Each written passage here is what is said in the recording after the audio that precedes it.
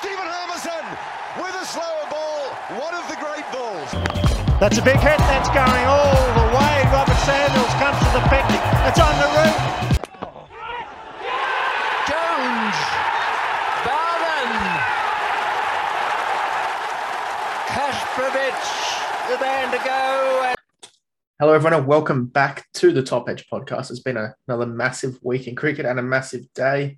At the point we're recording, I've been going for about 12 hours with an ODI and then a BBL draft, but we are recording nonetheless. Callum is with us once again. How are you doing, Callum? Yeah, doing well. Like you said, busy day. Yeah, not wrong. Saw plenty of action from you on Twitter during this ODI that we will discuss first. So what were your initial thoughts? Obviously, Australia getting the win, but Zimbabwe looking competitive in parts at least. It was a good game, yeah. They really... I called it as the turning point of when Raza and the young batsmen were out there. And I said, if one of them gets out, then that's probably the turning point of the game. And Raza got out for very little. And I think that's when it started falling apart for Zimbabwe. Yeah, you're definitely right there. Matt Havir was that young batsman. He ended up with 72 from 91. Really solid innings there, but as you said, Raza's he's held the team together over the last couple of series. 300s in 6 matches. Almost got over the line in that last match against India. But yeah, as you said, couldn't quite get there. They were 5 for 185 at one point, looking like, maybe 250 could be on the cards, but, they lost the last 5 wickets for just 15 runs. And that was kind of it. Cameron Green picking up 5 along the way. Some junk time wickets there, that's for sure. A lot caught out in the boundary. Glenn Maxwell getting under a couple, but, really good stuff. And Adam Zampa, 3 for 57. So, the usual suspect there with the spin. Yeah. The pitch was interesting, wasn't it? It wasn't as hard as I maybe expected it to be. Yeah. And I suppose it was hard in the other sense that it was difficult to bat on.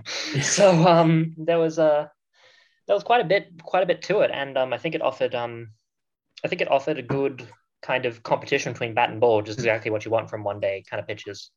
And I think a few of those later wickets from Ryan Burl, the Earl of Twirl, as Kerry O'Keefe calls him, definitely put Zimbabwe in with a shot, but there was just too much batting quality down the line for Australia. So they, ultimately brought it home with the Big Show smashing 32 off of 9, just picking up where he left off in the 100. Yeah, just incredible hitting from Glenn Maxwell down the end there, but that was, set up by a half century to David Warner, 57 from 66 in the week he signed with the Thunder, and Steve Smith finished 48, not out from 80 balls, so he's preparing for Test cricket, clearly. Aaron Finch, though, 15 from 21. He looked like he was, first ball, he cut away for 4. Things were looking really good, and then once again, he just chops onto the stumps.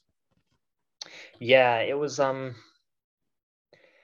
unfortunate because, he, like you said, he did look in good touch, but he just played one awful shot, and that awful shot ended up hitting his stumps. So, that's how cricket goes sometimes, and it's unfortunate for Aaron Finch because obviously he wants to be, picking up on form and that sort of thing. But he didn't seem too worried about it. And as far as his captaincy went, I thought he made some pretty good choices in the fielding innings. Besides some of the fields weren't as aggressive as they could have been, but the change of bowling and those kind of choices he made, I think, were pretty sharp and led to Zimbabwe scoring less than they maybe should have. Yeah, I think the criticism of his captaincy has never been, of his captaincy. It's been of his position in the team and whether, he warrants opening the batting when he doesn't score any runs. He's averaged something like 17 the last couple of years, just not really good enough. But, the way he directs the fielders, the way he interacts with his bowlers, that's all absolutely fine. He sat himself at first slip all day, like every good club cricket captain does. So you love to see that. But yeah, as you said, a little bit of pressure on him. I'm sure he's going to do something like hit 65 in the last ODI and just secure his place for the rest of the summer. And then, we'll see what happens next year. But yeah, I think he'll be okay for the minute. And David Warner looks really good. So, plenty of positives there from the Australians and Glenn Maxwell down the bottom, as you said. 201 though, they would have liked to have chased that, not 5 down, wouldn't they? Yeah, for sure. And I think it kind of I kind of thought a little bit about it when we previewed the series that there'd be some complacency from the Australian batsmen. And when they were in that comfortable position of, 100 and so for two or whatever it was, they started taking unnecessary risks. I mean, I remember Carey was 10 not out, and he just decides to launch off of a kind of shortish spin delivery, and that got caught on the boundary. And I was pretty disappointed about that. And just some of the shot making decisions, I think by Warner later in his innings as well, were kind of not wise considering the total you were chasing. I even said on Twitter, I said Steve Smith, okay, yeah, we got lots of time. We'll see this out. We'll take our time, play whatever shots we want. And then Glenn Maxwell said, I'm going to hit this as hard as I can. I mean, it panned out for him in the end, but, it's kind of sometimes if you don't get those shots right, then things can go very wrong. Yeah, 100%. I'm not quite sure what the talk out of the Australian camp is regarding, what each role is for this series. But for me, they should just be looking to play themselves into the summer. The batters should just be trying to, as David Warner did, as Steve Smith did, just try to score at whatever pace they need to do. Chasing 200, they'll do that with their eyes closed. Just play yourself in and take as much time as you need and make sure you don't get out.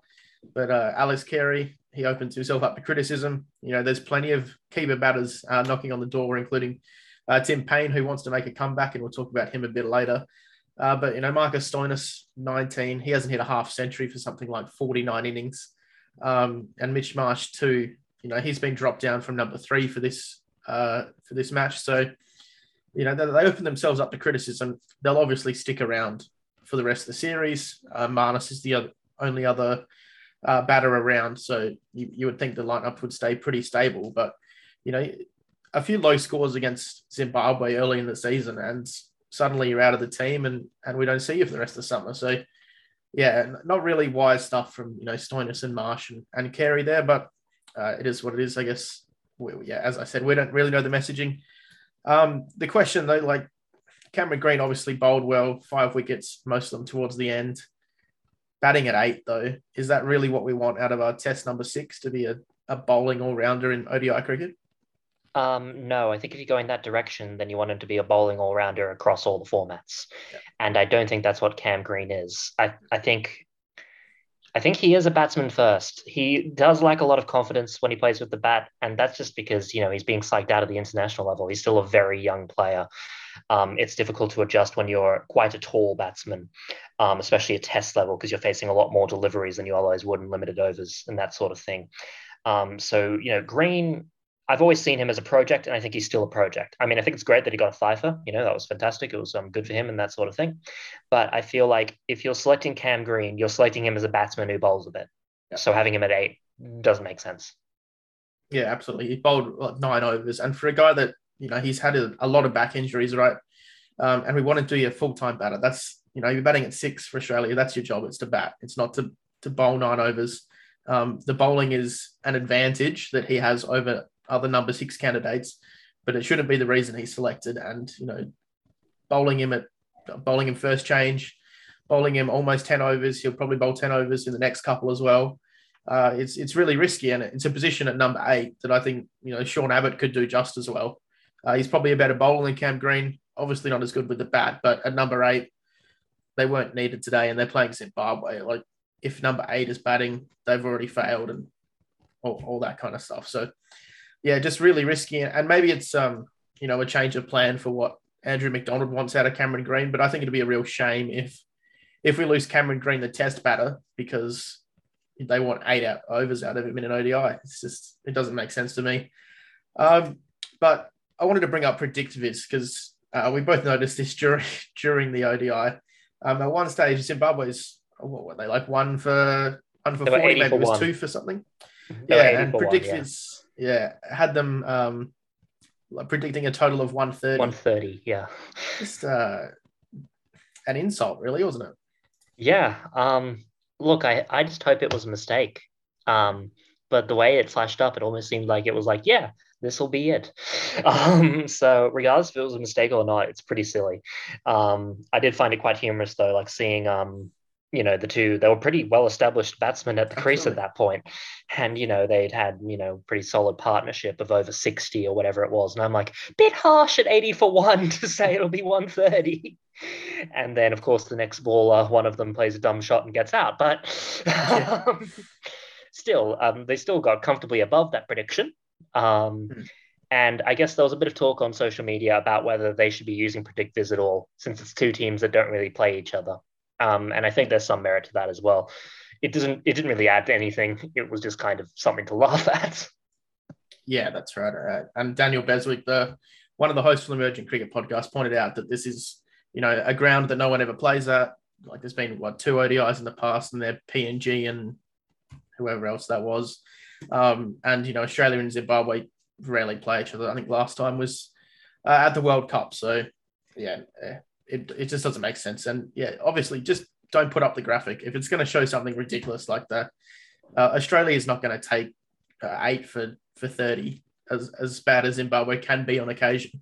They will at least score 30 runs. So yeah, just absolutely silly stuff. The Andrew Simons tribute though to begin, just during the national anthems, they had a minute of silence for Andrew Simons, and then his kids were out in the middle with Aaron Finch to begin with, and then in the innings break, a really good tribute as well. Yeah, it was really touching. It's quite emotional, obviously, for everyone involved. And Andrew Simons, being from Townsville, it's obviously there's a lot of meaning attached to it. So it's a great tribute to a great member of Australian cricket, and it's just unfortunate that we lost him so soon. Yeah, absolutely. Any changes that you see coming before the next one on Wednesday? Do you mean for Australia or do you mean overall? Both. I think Williams and Blessing will come back in for Zimbabwe. I think that it's a stronger team with those two there. So I think we'll definitely see them. I'm not entirely sure who they'll make way for. Maybe Jongwei hardly bowled, so maybe they'll rotate Jongwei out for Blessing. I'm not entirely sure where Sean Williams fits in, but they'll find a way to put him in. And then for Australia, I'd like to see Marnus play again. From the way Cam Green conducted his post game man of the match interview, he seemed to indicate that Marnus was really keen to play and really keen to be in amongst it. So it was probably disappointing for him not to be on that team sheet to begin. So I think it's worth putting Labuschagne in. I don't know who for, because maybe Mitch Marsh. Yeah, because I think you got to take out one of those all-rounders, don't you? Yeah. Or Stoinis. Even though Stoinis is listed as an all-rounder, we're selecting him as a batter, and he's not doing it as a batter. Absolutely. Yeah, as I said, no half century in 49 innings, doesn't really deserve his spot, in my opinion, but that's just my opinion. Yeah, I'm with you there. I think Marnus will come in. I'd like Cameron Green to go out, but after five wickets, I think he'll probably stay. And you're right, Williams and Blessing Mazzani will come back in. Williams, like Wesley Medvedev was the man who came in for Williams today. He obviously hit 72 off 91, so he's probably keeping his spot there. So I'm really not sure who comes out. But yeah, and as you said, Jongwei probably the man to miss out with the ball. Brad Evans, of course, could come out. He bowled pretty well against India, but the man who has an action kind of like Glenn McGrath and Riley Meredith squished together. Just watch out for that one next time they play. But we will move on to segment 2, the BBL draft. It was massive tonight. How did you find the overall coverage of it from Fox? It was fine. I found it weird that they could all hear what Lehman Hussey and Kath Laughlin were saying. That was a weird one. Surely that's, I don't know, something doesn't feel right about that to me, but nonetheless, that's how they ran it. I think the idea was good, but I think having them all in the same room was silly. They should have had them in different rooms, like, usual with drafts and that sort of thing. But, it came across decently well. There were little pauses, but it wasn't too boring, despite, what some may be saying it was a bit slow in the early rounds and that sort of thing. But it wasn't too bad. And it was obviously interesting to see kind of the decision making. It became obvious early on that availability was a really big deal. Absolutely. if anyone's saying that's slow, they clearly have never watched an IPL auction because that is the slowest thing in the world. There might be big numbers, but God, it takes a long time. We'll go through the first round, though. I don't think we got many of these right, let's be honest. But number one pick for the Renegades was Livingston. Rashid Khan was retained by the Strikers. Trent Bolt went number 3 to the Stars. Sam Billings was a surprise for me, went to the Heat. Chris Jordan to the Sixers. The Scorchers passed. I think we'll talk about that in a second. David Willey to the Thunder and Shadab Khan to the Hurricanes. Any interesting picks there for you? So I didn't know Livingston was unretainable, but he actually didn't play in the previous season, so he was unretainable. Yeah, I think so. It makes a ton of sense that he went first. I think he might have been a laid out, and then Laurie Evans came in. Yeah. So Livingston going first makes a lot of sense. I think they all said he's the best player in that draft, and I think that's fair. I think he's the best T20 player in the world. So even if you don't have him for the full 14 games, having Liam Livingston, big deal to have him. Trent Bolt got selected maybe a little bit earlier than I expected, but he's obviously an elite level fast bowler, and he's a bit unknown in the T20 sphere. So I suppose there's a little bit of intrigue there, bringing him into Australia. But he's a great bowler, and it'll be great to see him.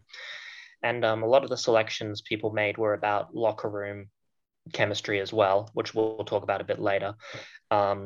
Billings and Jordan have both been here before, so it makes sense that they're coming back. Rashid Khan was picked second, but retained by the Strikers, which I think everyone probably saw coming. And yeah, I was a little bit surprised about David Willey going at number 7, but I think he's a solid pick. I think he's a really good bat, and he's handy with the ball, and he knows how to deliver in limited overs. Yeah, I think that's all correct. Trent Bolt, he's kind of he's underrated in Australia. Like, obviously really good for New Zealand, has been really good for Mumbai in the IPL in the past. But, once again, IPL on at a terrible time for Australians, so we don't really watch it. So we don't really see how good he is. I think he'll be really good for the Stars. Khan would have probably been better. Andre Russell, probably better once again. Andre Russell didn't go at all. I think part of that's availability. I don't know what else is going on there. As you said, Sam Billings for the Heat doesn't make much sense to me, to be honest with you. Sam Billings, good cricketer, good T20 cricketer. They don't need a keeper. They have Jimmy Pearson, right? So, and Jimmy Pearson's the captain as far as I'm aware. So Billings is odd. They're probably going to play him just as a batter in the middle order. Once again, Andre Russell, probably a better middle order batter. Chris Jordan for the Sixers, someone they've had in the past, obviously with Vince going in the second round. Chris Jordan makes sense there. Death overs bowler, really good with in the field as well, and can slog a couple down the order. The reason David Willey selected, pretty simple, availability. The only platinum player that was available for all 14 games. And then the Hurricanes, they went on to Pakistan. I think Ricky Ponting must have just sneaked into Pakistan a little bit on his way back from the IPL because, they went heavy in that area, didn't they? They did. I mean, we'll obviously talk a bit more about it later. The other 2 picks I was surprised about, but Shadab Khan I wasn't too surprised about. He's a good player. He's a good leg spinner, young player, quite a dynamic player to watch. So it makes a lot of sense that he went in the first round. Yeah, 100%. Then the second round, the Renegades went with Mujeeb, a really good pick at Marvel Stadium. Joe Clark went to the Stars. Less said about that, the better. Colin Munro off to the Heat. Once again, the Heat, like Colin Munro and Sam Billings, very similar players. Munro can also keep, so it doesn't make much sense. As we said already, Laurie Evans went to the Scorchers, James Finch to the Sixers. The Strikers, big Colin. That was a big surprise for me. A very Jason Gillespie pick there. The Thunder keep Alex Hales, really good pick there. And the Hurricanes, once again, off to Pakistan with Asif Ali. Yeah. The second round, Mujeeb not being retained, I was a bit surprised about. I thought the Heat would have been like, yeah, we want him. But no. Renegades got him, and that's great. He's a really good spin bowler. He's a nice guy to have. He's coming off some decent form in the Asia Cup. He's taken a couple there. So, that'll be fun to have and have him come around and keep doing his thing and keep developing. Joe Clark, I'll skip it as well because I know you don't want to talk about him, so that's fine. Colin Munro, I guess he offers a bit of everything. I know you said he's a similar player to Billings, but I think they ultimately selected Colin Munro as he can hit the ball hard, and we want more people who can hit ball hard because we don't have Chris Lynn anymore. Yeah, that's fair. So I guess he and Billings are there to kind of complement the more technical style of Kawaja and Pearson and the other batters that they have in their squad. So I guess that's kind of the angle they went for. Vince, no surprise, great pick. De Grandome, I've always loved Colin de Grandome. Ever since he broke onto the scene in New Zealand Test cricket, and he took like 5 for on debut, bowling 115k thunderbolts and just smashing it as hard as he could down the order. It was really quite something to see. I don't know how he'll play in Australia because he's played some limited overs over here to not great success. He can bat well here. His bowling is too slow for the Australian pitches. You normally want more bounce and that sort of thing. He's not the tallest bloke, and he's all about swing. He doesn't swing that much in a lot of Australian venues, so I don't necessarily know how much value you're getting out of him. But he does seem like a great guy to have around, and he's a different sort of pick, which obviously fits, the Adelaide Strikers. They like those different kind of players, as you mentioned. So, I'm pretty excited to see de Grandome in the Big Bash. Phil Salt, I think, was sorry, no, that's the next round. We will get to him. But anyway, Alex Hales is also a really smart choice. We had Hales going in the first round. He's just an excellent, strong quality opener. I'm surprised he wasn't platinum as it was. And then, Asif Ali, as you mentioned, the Pakistani mystery batter, I suppose, for lack of a better description. Obviously, Ponting knows something that a lot of us don't. Yeah, Ponting does his research. It's pretty clear, right? Like he goes really deep into who he wants for Delhi. We saw that at the recent IPL mega auction, and he's going to do the same at the Hurricanes. He's not the coach, but obviously they've got him in for this role, scouting, that kind of stuff. And he's done a really good job. Colin, it just doesn't make sense to me. Like his T20I batting average is 15. And he's going to be, mostly in the team as a batter, right? 115 kilometre hour swingers aren't going to go well at the Adelaide Oval, especially, short square boundaries. He's going to get flicked over square leg consistently. Just doesn't really make a lot of sense, but he will be here for the whole tournament. So maybe that's part of it. We'll move on to the final couple of rounds. The Hurricanes, once again, Pakistan, Fahim Ashraf, a name I've heard a bit, haven't really focused on. The Thunder, really good late pick here with Riley Rousseau. We had him going first round, and as I said, really, really good pick, underrated player. Phil Salt, as you mentioned, Adam Hose for the Strikers. Who knows who that is? Luke Wood goes to the Stars, and then we've got to the fourth round with Akil Hussain, the West Indian, off of the Renegades, another spinner. So it looks like the Renegades are going to go really spin heavy. Ross Whiteley went to the Heat, another English player. Naveed from Afghanistan went to the Sixers. He's played, I think it was 10 T20 games in total, and no internationals. And then Tymel Mills was the last pick. Really good late pick from the Scorchers. Yeah. So those later round picks, obviously Russo was fantastic pick. You and I both kind of saw that and thought, yep, fantastic, well done. Phil Salt's a really good pickup. He's been great in the 100, and he's going to be a good batter down the order for the Scorchers. I think maybe some of these choices were based on cap space because there are a lot of bronze choices, which are obviously cheaper than, the gold that was passed. Not the gold, sorry, the platinum that was passed and that sort of thing. So, that's kind of where Whiteley and Naveed fit in, I suppose.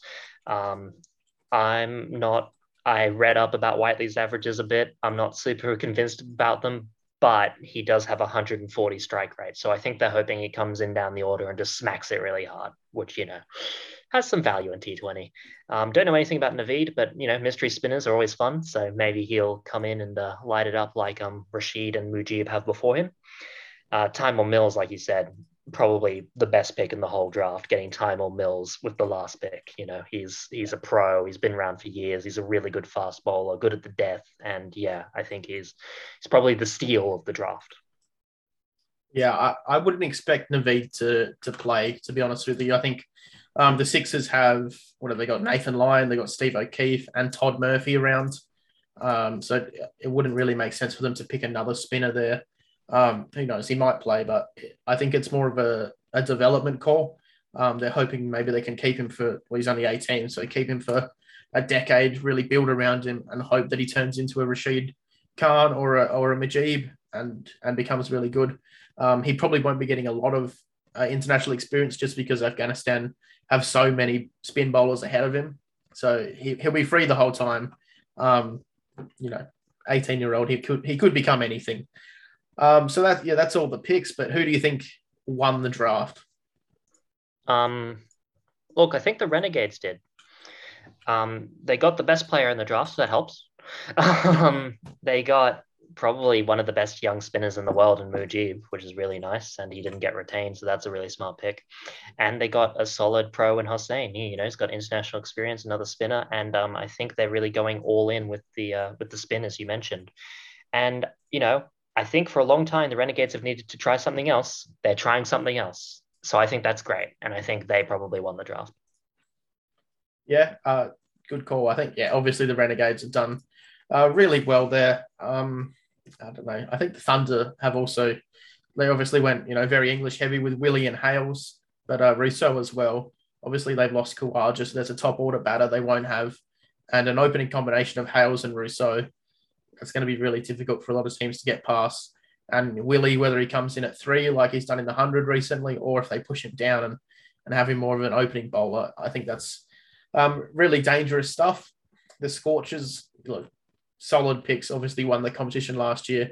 Nothing all that exciting. I think that's kind of WA cricket's brand. Not super exciting. And passing in that first round, let's talk about that for a second. Cricket Australia is gonna be very disappointed with WA cricket. I think Cricket Australia pumped so much money into this draft. They wanted to have the best players, and the Scorchers have decided to go with one gold player, one silver, and one bronze, largely because they've overpaid Mitch Marsh and Cam Green and all these all-rounders that are going to play for Australia who aren't going to be with the Scorchers the whole time. Josh Inglis is another one. I'm sure there's a couple more that I'm forgetting, but they've overpaid there, and that's meant they can't afford a Faf du Plessis at the top of the order or an Andre Russell, who Cricket Australia were hoping and put so much of this advertising around before the draft, and both men are off the table. They're not going to play at all. Yeah. I think Cricket Australia are going to be disappointed overall because of the selections that were made. They marketed all these, big, high profile. I think they honestly expected all 12 platinum players to be selected, and that didn't happen. And that quite didn't happen, especially with the pass in the first round. So they're going to need to reanalyze how they run the draft pool and that sort of thing. But obviously they can't control how many players declare. And, if the organizations ultimately decide that's too much money, then that's exactly what's going to happen. And they probably need to try and learn a lesson from this. Yeah, absolutely right. I think, it's been reported, I think the Age reported at first that Cricket Australia is going to double these salary caps next year. I think that'll put it up to 3.6 million. I'm pretty sure. I think it's at 1.8 million at the moment. So that'll, free up a lot of money, and hopefully that allows them to get more quality players rather than just paying Rashid Khan more money, So we'll see what happens there. Hopefully it allows players to also stay in Australia longer, have them for full tournaments. Because at the minute, the plan seems to be we'll have Liam Livingstone for the first half, and then once our test players come back, we'll put them in and everything will be fine. I'm not sure how well that's going to work out, to be honest with you. It seems to be just David Warner, the 2 guys from Adelaide, and that seems about it that's going to play in the Big Bash as well, and Mitch Marsh, I guess. Yeah. Look, I think, with Livingston, it's unfortunate, I think that's kind of what we saw with, at least with the Scorchers picks. They picked players that are going to be available the whole time. And I think it's translated through past Big Bashes that teams that stay together perform well. And team chemistry is big, big thing. And even during the draft, they mentioned team chemistry is a big, big thing. So that's something the Renegades are probably going to miss out on when Livingston does, go after halfway through the tournament. Hopefully it's not too dramatic of a decline, but it depends how they go in the early season as well, of course, because momentum also speaks volumes when it comes to these type of tournaments. So I guess it just remains to be seen. But I think I'm of the opinion that keeping a team together will make the team stronger. Yeah, I think that's absolutely right. But unfortunately, that's not what Cricket Australia wanted. Who do you think is the favourites to win, just based off these draft picks? You mean the tournament? Yeah. I think Perth. I think they made the safest choices. They won last year. They're keeping a lot of their great players. I think they're in with a pretty good shot to win again. Yeah, I don't disagree there. I think a lot of that's going to come down to whether Cameron Green comes back after the Test series, whether Mitch Marsh comes back. I'm sure he'll be a travelling reserve, and Josh Inglis probably will be as well. So I think that's what that'll come down to. For me, though, it's the Hurricanes. As you said, consistency is going to be key. And as far as I'm aware, they're not going to lose anyone to Test selection. Matthew Wade was, I think, their most recent Test player. So I think that's probably their best bet. Obviously, these three Pakistan guys, really good players, available the whole time. Ricky Ponting in there, Tim David. I can talk about Tim David all day, as you know. Ben McDermott up the top. Maybe some questions around their bowlers, but that batting lineup is really strong. Darcy Short, Matthew Wade, Ben McDermott, the Pakistan guys, Tim David. Hard to go past that, and especially with the home ground advantage that is Hobart. That's kind of everything from there. Who do you think is the best value pick? Well, I think I said so earlier. It's Tymor Mills. Getting him as the last pick of the draft, I think, is fantastic. I think Tymor Mills could easily go in the second or third round. I think maybe he's a little bit past his prime, but he can still perform, and he's still a great bowler. And I think he's the value pick. Yeah, I'm going to disagree. I think we had Tymor Mills actually going in the platinum round beforehand. That's how high we rate him, along with Rousseau. But for me, it's Akeal Hussain, the West Indies left arm spinner, just taken a truckload of wickets in the last couple of years for the West Indies, and has been really, really good.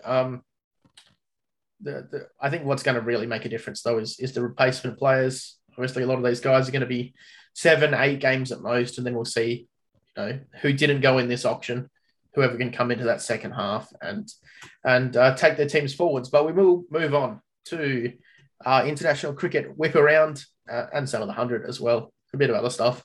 We'll start with England and South Africa, though. England, really good stuff. A series that kind of has been both competitive and uncompetitive at the same time. Obviously, both teams have won a game, but they've both been by an innings in each case. A really odd one there, right? Yeah, well, let's get excited. Bazball is back. It's it's Bazarus, or however you want to say it. Look, I said last time, and I'll stand by it. It was a bit of an overreaction to say that it was over. Clearly, by this result, it's not over. It has been an odd series. It's basically one team has gotten on top mentally and stayed there, and that's happened in both tests, which is odd, but. I guess it's a part of in South Africa's first innings, their top scoring batter was Kagiso Rabada. Yeah. As such, I think that kind of broke a lot of their confidence, which is why they didn't perform in their second innings. Yeah. So the mental aspect of the test game obviously means a lot. If you get all out for 151 on, obviously a very battable pitch, the 415 that England made, it's not gonna go great for you. Maybe you can bring it back in the third innings if you perform, but that didn't happen for South Africa because I think their body language and the way their bowling innings went, they just felt defeated. Yeah, I think that's all correct. I think South Africa just made the wrong decision. They went in a bowler heavy, but a spin bowler heavy, right? They went in with Harmer and Maharaj rather than the four pace bowlers. They dropped Marco Jansen. And it just didn't work out for them, right? They went in with that, hoping that, we'll bat first. We'll put a big total on the board. Day 4, day 5, Maharaj, Harmer will just spin us to victory. And it didn't get to day 4 or 5, did it? So that plan's not going to work. And when you go in a bowler heavy, Harmer batting at 7, he can hold a bat, obviously. Like, he's hit first-class hundreds, but he's not a number 7, that's for sure. I think they've probably got 3 number 8s there in Harmer, Maharaj, and Rabada, and it didn't work for them. They were 5 down at lunch on day 1, and from there it was it was always going to be a low total. Rabada kind of saved them a little bit, took it from what could have been, all out for 100 to all out for 150. But as you said, their bowling innings, they looked kind of broken. Rabada going at almost 5 and over. Nortje at 4 and over. They pick these attacking bowlers in the hope, we're going to take wickets. Rabada, obviously, the greatest strike rate of all time within the last 50 years or whatever. And that was the hope. But, he bowled 23 overs, only a couple of wickets. And it just didn't work out for South Africa this time around, did it? No, Nortje did end up taking 3 for, so his average for that innings actually wasn't too expensive in the grand scheme of things. But yeah, England were in control firmly for a long time during that innings. So, there may have been a couple of bonus wickets and that sort of thing. Maharaj took 2. But I think on the other side, I think England bowled really well. The swing of Robinson and Anderson just kind of had a really big impact. The accuracy, I find in particular from Robinson, was really what held down a lot of the South African batsmen. And I guess it's just interesting to see what the rubber match will be like. Yeah, I think it's going to come obviously down to this decider.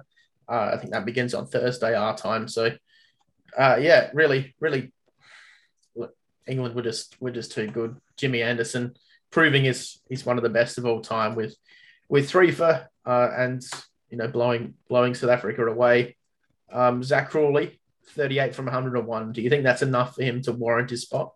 No. No. I can say more, but his average is awful. He's played way too much. He should have been dropped years ago. And I think he came into the team years ago. It's just there's too much going on there. No, I think he needs a break from the national team. And I think he just needs to re-examine kind of how he approaches it and how he plays in county cricket and that sort of thing. Yeah, I think that's all pretty much correct.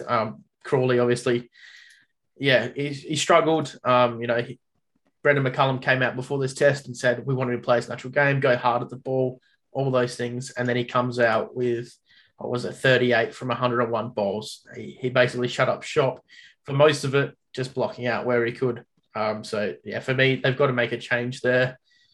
With one test to go, they'd probably just leave him, to be honest with you. I think it's probably too hard to bring someone else in, especially for a debut with, the game being a decider and it being the last game of the summer. So, I think he probably sticks around for one more and then they'll reevaluate on their way to Pakistan. Hopefully they have someone who can play spin a little bit better. I've just got one question to ask you.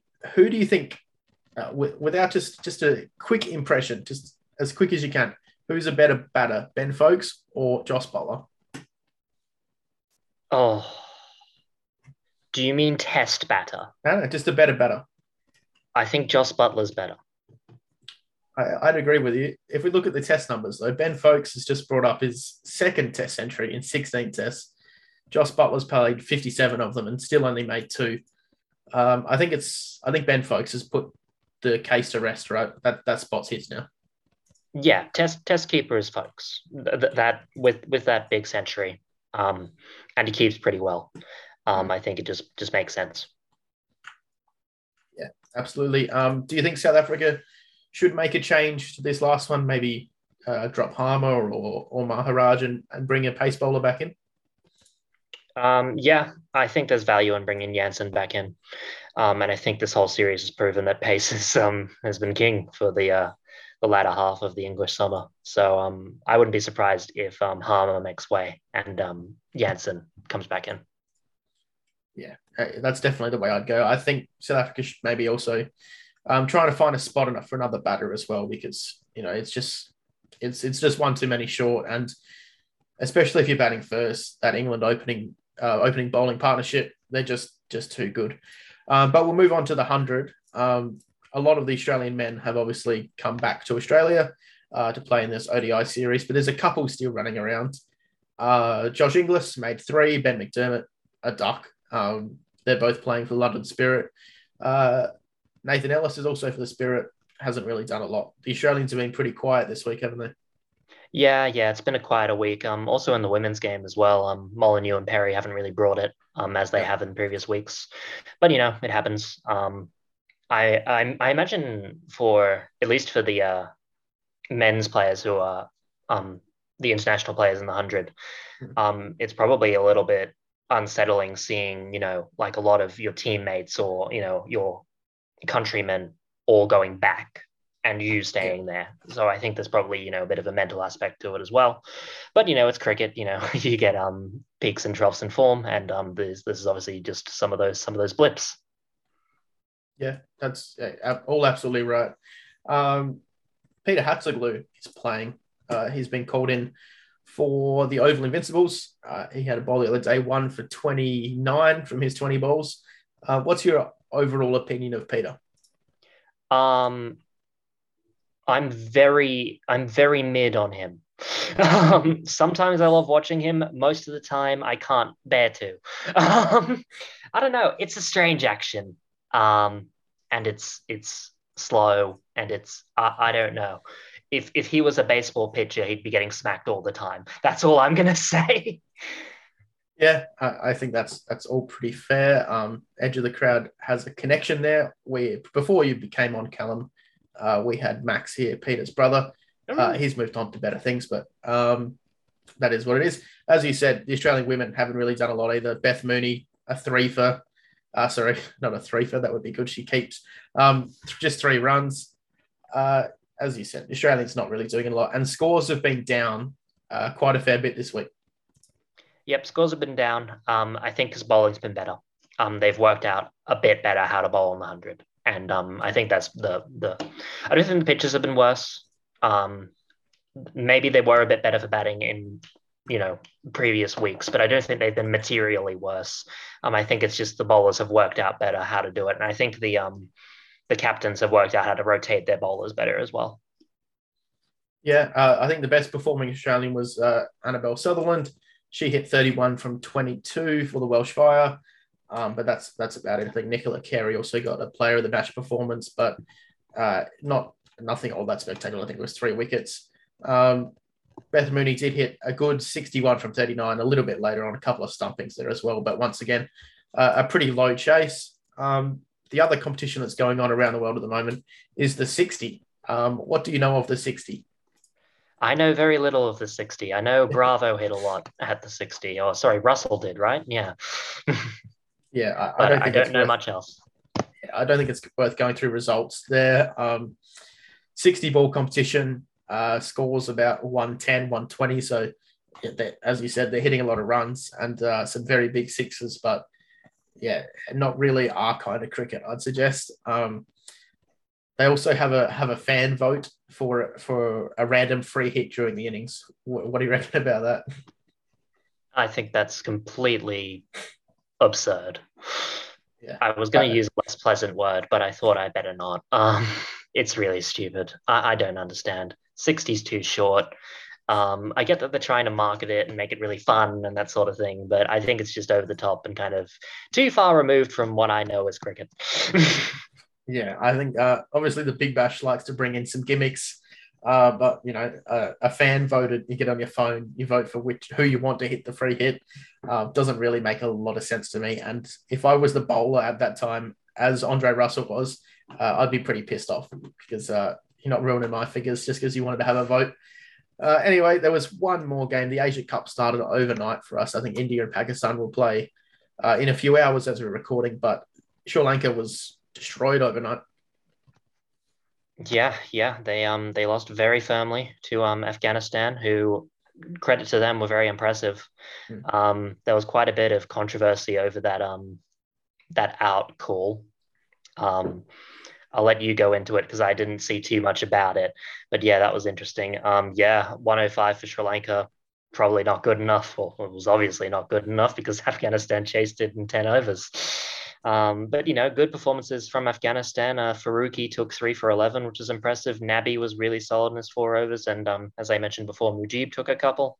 And yeah, just the spin bowling of the Afghanistanis is really strong, and I think they're probably with this result, they're probably much more of a threat in the tournament than other teams maybe looked at them as. Yeah, absolutely. T20 cricket, obviously anything can happen, but Afghanistan have really worked hard on that format to make it their premier format. And as you said, their spinners been incredible. Rashid Khan, though, another wicketless match. I think that makes 4 in a row now in T20I cricket after not taking a wicket against Ireland. Just a little bit of a dry spell. I know he went to the 100 and took some wickets, but hopefully he can, as a strikers fan, hopefully he can get a few more before we get to the Big Bash because he'll need to take a few there. But as you said, there was a bit of a controversial decision. The on-field umpire gave a catch behind out. It was reviewed. Clearly nothing on the bat. Hot spot, nothing. I don't even know if you could call it a raise on Snicko. There was like a tiny mumble on the third umpire there, and the third umpire just decided to stay with the on-field decision. Obviously, the fans from Asia are very passionate, right? And they're not afraid to say what they believe on social media, and it can get pretty bad sometimes. And it's fair to say a lot of Sri Lankans did not agree with that decision, which is fair enough. I wouldn't have given that out. But, stick with the umpire's call and learn to accept it. But it is what it is. As I said, India and Pakistan play each other tonight. That's going to be a massive game. And, obviously massive crowd, all that kind of stuff in Dubai. So that would be good to see. But we're going to move on to everyone's favourite segment, 6 or out. Do you want to kick things off this week, Callum? Sure. So how many bowling options is too many bowling options? I'm saying that here in the wake of the Australian game because there was an all-rounder that didn't bowl. Yeah, well, as you said earlier, Marcus Stoinis is picked as a batter, but should be an all-rounder, really. That's where his skill set lies. I think they went in with, 7 or 8 bowlers, just way too many, especially in limited overs cricket. You just don't need them. So, yeah, I reckon 5 and then an all-rounder. So 5 bowlers and Glenn Maxwell. That'll get you through your overs more often than not. And I think we'll probably see that next time around with Marnus coming into the team. And even then, he bowls a bit as well. So Australia can't escape these all-rounders. Okay, we just saw the BBL draft. Who do you think is the biggest snub? Faf du Plessis. I will explain. We had him going first. You had him going second, but I took him first. I don't care if he's not here for the whole time. He's probably one of the biggest names in cricket in the whole cricketing world. And I think it's ridiculous that he's not playing in the Big Bash since he was one of those huge, really big marketed players. And he always was, like even before the Platinum players were announced and we saw Trent Bolt and Chris Jordan and Jason Roy get, added into the fray. I was always certain that Faf du Plessis wasn't picked. And since he wasn't, I was so shocked. Yeah, disappointing for everyone, I think. So on the debate of the draft, Usman Khawaja suggested that it should be free for all. There shouldn't be tiers of players. Do you agree with that? And how would you do salary? I'd 100% agree with that. I think that it's, that class system was ridiculous. Obviously, it would have made our draft, mock draft, look a lot better. So I'm all for that. Usman's a smart man, must have been reading our stuff. But yeah, the idea that Alex Hales isn't a platinum player just because whatever requirements there he didn't fill is ridiculous to me. I think the IPL route's the way to go down. Have a bid on players and still with those retention picks. That's the way to do it. And unfortunately, the money's not there for it. But hopefully, when CA doubles that money, we have a bigger draft, more players, all that kind of thing. That would be what I want to see. We've only seen one game of the Asia Cup so far, but who do you think will win the competition overall? Look, it heavily depends on what happens tonight. And it also depends on how close of a game it is. But I feel like if India win, probably by any margin, I think they'll win the tournament. So I think my tentative pick is India. Good call. Do you think Virat Kohli could hit 100? No. I don't mean to be rude, but he wants to take a break and his mind's not there. So I don't think he will. Anyways, so my last question is, we talked a lot about kind of, you know, prioritizing your money between international players and domestic players and that sort of thing. We know that there's a big salary cap. Should there be a cap on individual salaries as well? No, I think if a team is willing to pay like out of their $1.8 million budget, if they want to pay $1 million to secure Tim David for the tournament, that's on them. It's going to mean you don't have great players for the rest of the tournament, probably relying on a lot of clubbies. But if that's the way you want to run your club, you should be allowed to do that.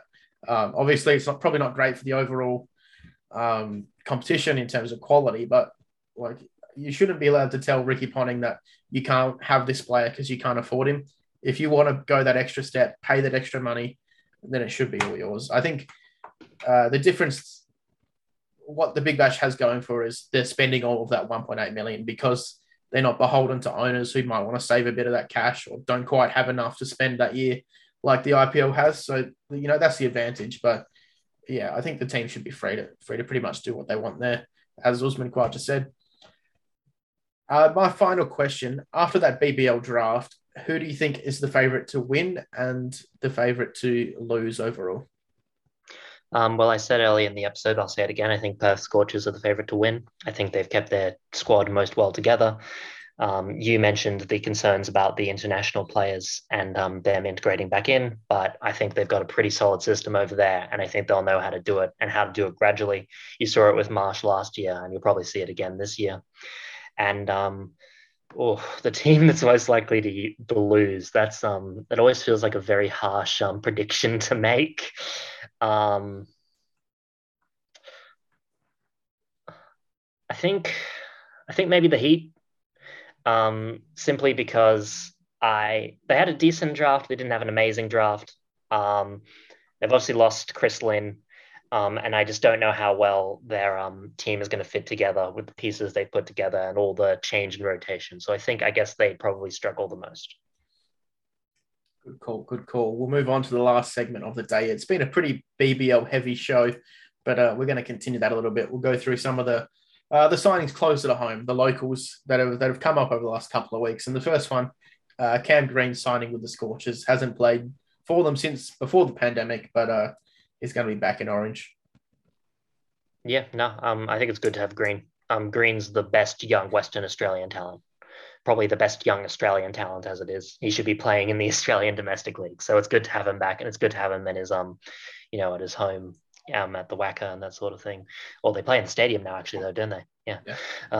But it's good to have him in Western Australia, and it'll be good even if he doesn't play the whole time, because obviously he has test commitments, international commitments, that sort of thing. It'll be good to have him, good to develop him, and good to just introduce him to the local audience a bit more. Yeah, absolutely. Yeah, really good player. Come a long way since I played against him, and he got a duck when he was 15, but he's doing really well. Now he hasn't really, he hasn't played a lot of T20 cricket, so it'll be good to see him do that. And Matt Renshaw was released from his Adelaide Strikers contract to go back to the Heat, so almost a player swap there with Chris Lynn obviously going to the Strikers. Yep, that's interesting. Renshaw is a Queensland player, younger player. Seems like he's a character. So I think that'll probably help in the Brisbane locker room. Especially considering my earlier prediction of they're going to lose a lot. So I think having well-spirited guys in the locker room will help. And I think he's a nice pickup. He's a good left-hand bat. Apparently he bowls a bit too. And yeah, he's a good guy to have around. He's a good young Australian player, and I think it's a good pickup for the Heat. Yeah, I think Renshaw will be in the Australian squad for India, not the T20 squad, obviously the Test squad a bit later on. Not really got anything to do with this, but I think that will be the case. As you said, he bowls a bit. I think the Strikers found their replacement for Renshaw last year when Matt Short really stood up with bat and ball. They kind of used Renshaw to begin with, opening the bowling, trying to like sneak through an over like Maxwell does, and then batting through the middle. And I think Matt Short did really well last year with that similar kind of role, and that's kind of allowed the Strikers to free up some cap space as well by getting rid of Renshaw. Alex Ross, the sweepologist, off to the Thunder once again. Disappeared for a bit. He's played for the Heat before, but the Thunder is where he really thrives. Yeah, yeah. Alex Ross is a nice player. He's been in and around the Australian setup for a while. Played a lot of Big Bash cricket, and as you said, particularly successful for the Thunder. Also a fun character. He ran the Sydney Thunder social media during the draft, and had some good fun with that. So he's obviously a good guy for them to pick up and have around. And if I'm a Thunder fan, I'm more a Sixers fan, but if I'm a Thunder fan, I'm happy to have Alex Ross. Yeah, and I think the Thunder will be interesting to see who captains that size. Obviously, Kawhi just not there. Jason Sanger did it a bit last year. I think personally it'll be Chris Green, but we'll wait for that to be announced. Riley Rousseau, Alex Hales, Jason Sanger, and then Alex Ross coming in at 4. That's a pretty strong lineup for the Thunder, and I think they'll do pretty well this year. And another strikers signing. They've been pretty busy over the last couple of weeks. They also signed Head and Carey for a bit longer, but Henry Thornton, their speedster, they kind of discovered last season, will be back in blue this year. Yeah, that'll be good to see. I didn't get to watch too much of him last year. Just because of the matches I watched, he wasn't featured, but happens that way sometimes. I'm looking forward to seeing him and seeing what he can do in the next Big Bash. Yeah, a lot of comparisons to Brett Lee last year. That doesn't really make a lot of sense to me. Brett Lee was hitting 160s and Thornton's like 148. Not quite as quick, but a really good bowler. Hopefully he comes along well. Off to the women's Big Bash though. Hayley Matthews is off to the Renegades. Kind of disappointing, especially if you're an Indian fan. It means that either Rodriguez or Harmanpreet Kaur won't be there. Yeah. I mean, I expect one of them. I guess it would be Rodriguez, but I expect one of them will be picked up by a different franchise. So I don't think we'll miss them, but we'll just miss them being on the same team. Yeah, Rodriguez will definitely get picked up somewhere else. Really popular player, good for marketing, all that kind of stuff. Rachel Haynes has signed with the Thunder and Elise Perry with the Sixers. Leadership and those players just sticking by their sides. Yeah. Haynes has done everything there is to be done. As we said, she's probably going to be Australian captain as well, at least for the time being, while Lanning's out. And her going back to the Thunder, it's good, great signing for them. And Elise Perry's been the Sixers leader. Along with Healy, they've both been, the icons in pink. I think men's or women's, they've been the Sixers players. And, it's great to have Elise Perry back. Yeah, I think you mentioned Lanning there. I think it's going to be really interesting what happens there and whether her team goes after, either has to cut her, get rid of that salary and then go after a different player, or if Lanning comes back in time to play. We obviously haven't heard anything yet. If we do, we'll tell you. And the final one to highlight is Izzy Wong off to the Hurricanes, bringing some really good pace down south. Yeah, Izzy Wong is great. I've seen a few interviews with her, and she's a really, really cool person.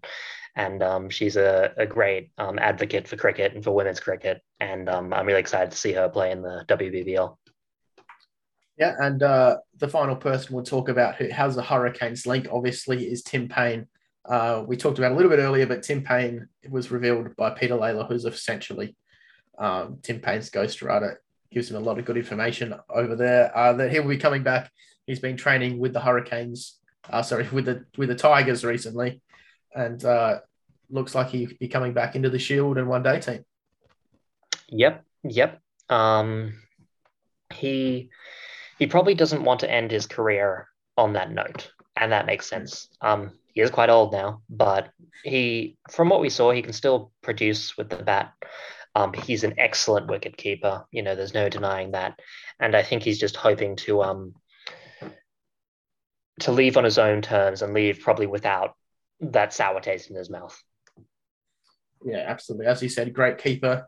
Can still do it with the bat. He's 37, but crazier things have happened in sport and in cricket before. A texting scandal didn't kill Shane Warne's career, so there's no reason it should kill Tim Payne's either. He was thrown under the bus a little bit there by Cricket Australia, who built him up to be this perfect person to lead the country after the sandpaper. And the whole time they knew that this scandal was in the background somewhere and could have come out, and it just eventually did. And probably one season too early for Payne. He probably would have retired after the Ashes, let's be honest there. But if he can make his way back into the Tigers team, he'll be really good. Obviously, there's Jake Doran there who takes the gloves, Ben McDermott as well, and then Matthew Wade at a pinch. So it'll be hard to break into. But you never know. If he puts on, hits 3 centuries before Christmas and Alex Carey's not doing all that well with the gloves, like there's a tour to India, you need to be good with the gloves, especially to Nathan Lyon. There's definitely a path there for him to come back for Australia. There's a path, but I would prefer to try Inglis first before going back to Payne. I think Inglis has been at and around the setup for a while, and I think he's got the mindset and the skills to succeed at test level. And I think the only way he's going to improve to that level is if we select him more. Yeah, I don't disagree there. I just think Inglis, his glove work, no one's really seen. We've watched him play in the Big Bash, some Shield stuff, but as I've said before, he keeps to 140 kilometre out of pace bowlers because that's what WA produce. And then the spinner's Agar when he plays, which, let's be honest, is pretty rare. So how he is against spin is pretty untested. And, Payne has been tested against spin for the last 20 years, basically, and is, as you said, the best keeper in the country. So I'd like to see him again for Australia. I'd at least like to see him playing for Tasmania and maybe the Hurricanes at a pinch. Who knows what happens there? But good luck to Tim, because I think he was thrown under the bus a little bit. But that'll wrap things up for the week. We'll call stumps on the episode. Where can people find you on social media, Callum? Yep, I'm on Twitter at Callum_Logie. Perfect. And you can find me at Rory_Dennis on Twitter and everywhere, basically. You can find the podcast, the Top Edge podcast, on Twitter and Instagram, and Edge of the Crowd pretty much everywhere: TikTok, Instagram, YouTube, Facebook, Twitter. I'll be told if I forget something there. And that's all at Edge of the Crowd. And then the website's obviously edgeofthecrowd.com. But that will wrap things up for the week. So we'll call stumps on the episode, and we'll see you